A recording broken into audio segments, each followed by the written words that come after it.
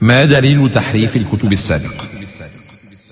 اليوم حديثي عن كتب أنزلها ربي للبشر، أرشدهم فيها للخير ونهاهم عن سبل الشر.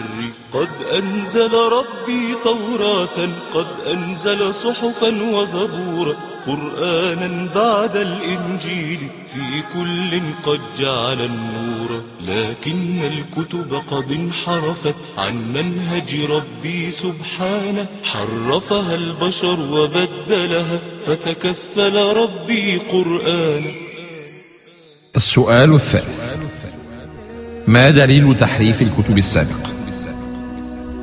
قال الله تعالى: أفتطمعون أن يؤمنوا لكم وقد كان فريق منهم يسمعون كلام الله ثم يحرفونه من بعد ما عقلوا.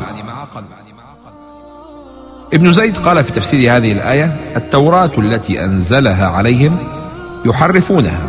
كيف؟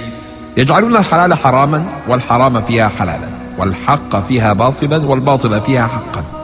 إذا جاءهم المحق برشوة أخرجوا له كتاب الله، وإذا جاءهم المبطل برشوة أخرجوا له ذلك الكتاب فهو فيه محق.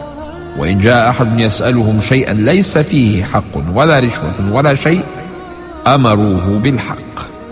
كما ترى التوراة والإنجيل لم يحرفهم الخصوم، بل حرفهم أهلها بأيديهم. ابن حزم ساق دليلا شرعيا من القرآن قاطعا على تحريف التوراة والإنجيل. المسلم يؤمن بتحريف التوراة والإنجيل بما قرأه من آيات القرآن. قال ابن حزم: كيف يستحل مسلم إنكار تحريف التوراة والإنجيل وهو يسمع كلام الله عز وجل؟ محمد رسول الله والذين معه أشداء على الكفار رحماء بينهم تراهم ركعا سجدا يبتغون فضلا من الله ورضوانا سيماهم في وجوههم من أثر السجود ذلك مثلهم في التوراة ومثلهم في الإنجيل كزرع أخرج شطأه فآزره فاستغلظ فاستوى على سوقه يعجب الزراع ليغيظ بهم الكفار.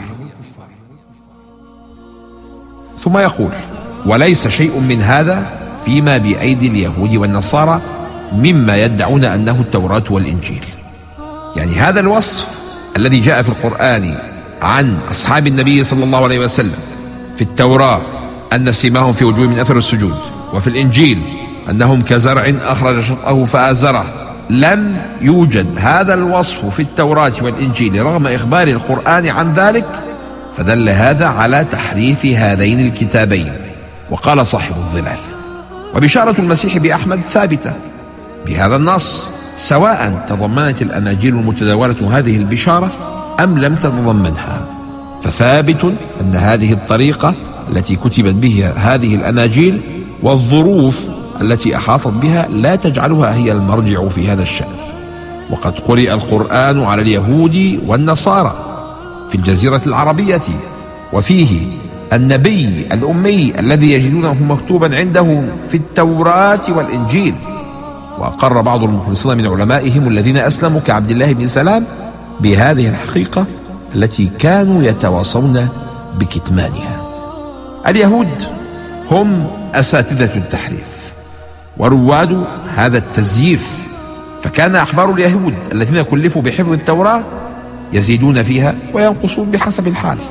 قبل ظهور النبي صلى الله عليه وسلم لم يلجأ اليهود إلى هذا التحريف، ولم يمحوا صفات النبي من التوراة لانعدام الحاجة إلى ذلك. فلما ظهر النبي في قريش ولم يظهر في اليهود، حرف اليهود التوراة ليبدلوا الوصف الإلهي للنبي صلى الله عليه وسلم حتى لا يتبعه الناس. هذا ما قاله عبد الله ابن عباس رضي الله عنه. ماذا قال؟